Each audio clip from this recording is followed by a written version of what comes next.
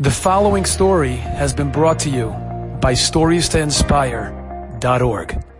In his later years of Shalom Shadran, when he was about 75 years old, in the early 1980s, the Magi from Yerushalayim used to travel around for Pilim and to speak to people, give chizuk to people, and to collect money for Pilim.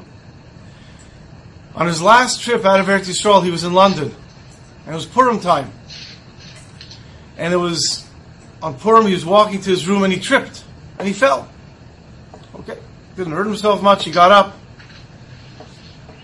The next day, he was near his room and again he fell. And this time he wasn't standing up.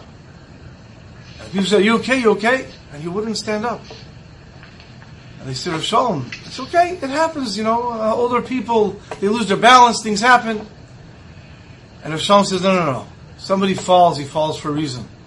I need to know that reason. And he couldn't think of it. So he said, I'm going to the Rosh Yeshiva. I'm going to the Manchester Rosh Yeshiva, Rabbi Yehuda Segel, to ask him why I fell.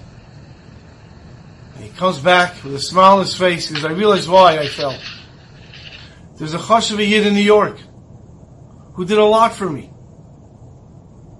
He did a lot for me over the years. Whenever I needed something, he always helped out.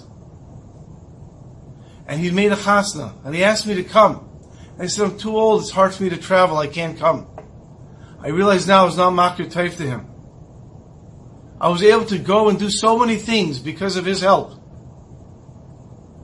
And I was not makir taif to him. So Mida Keneged Mida, Hashem showed me, you won't be able to walk properly. You won't be able to function properly, because you're not makir taif to him. Mida Keneged Mida. Rav Shalom quickly called up the person making the simcha. They were up to the last Sheva Brachas. That evening, he says, please wait. If you can delay it a little, stretch it out a little, I'm going to make it for the last Sheva Brachas. He got on a plane, he flew to New York. He made it towards the end of the Sheva Brachas. He spoke, he farbrang with them, he was mesameach with them. And the next morning he flew back to London. And it took him a good few days to recover from that trip. But he said, it was all worth it, I did the right thing, I was makir taif. Enjoyed this story? Come again. Bring a friend. StoriesToInspire.org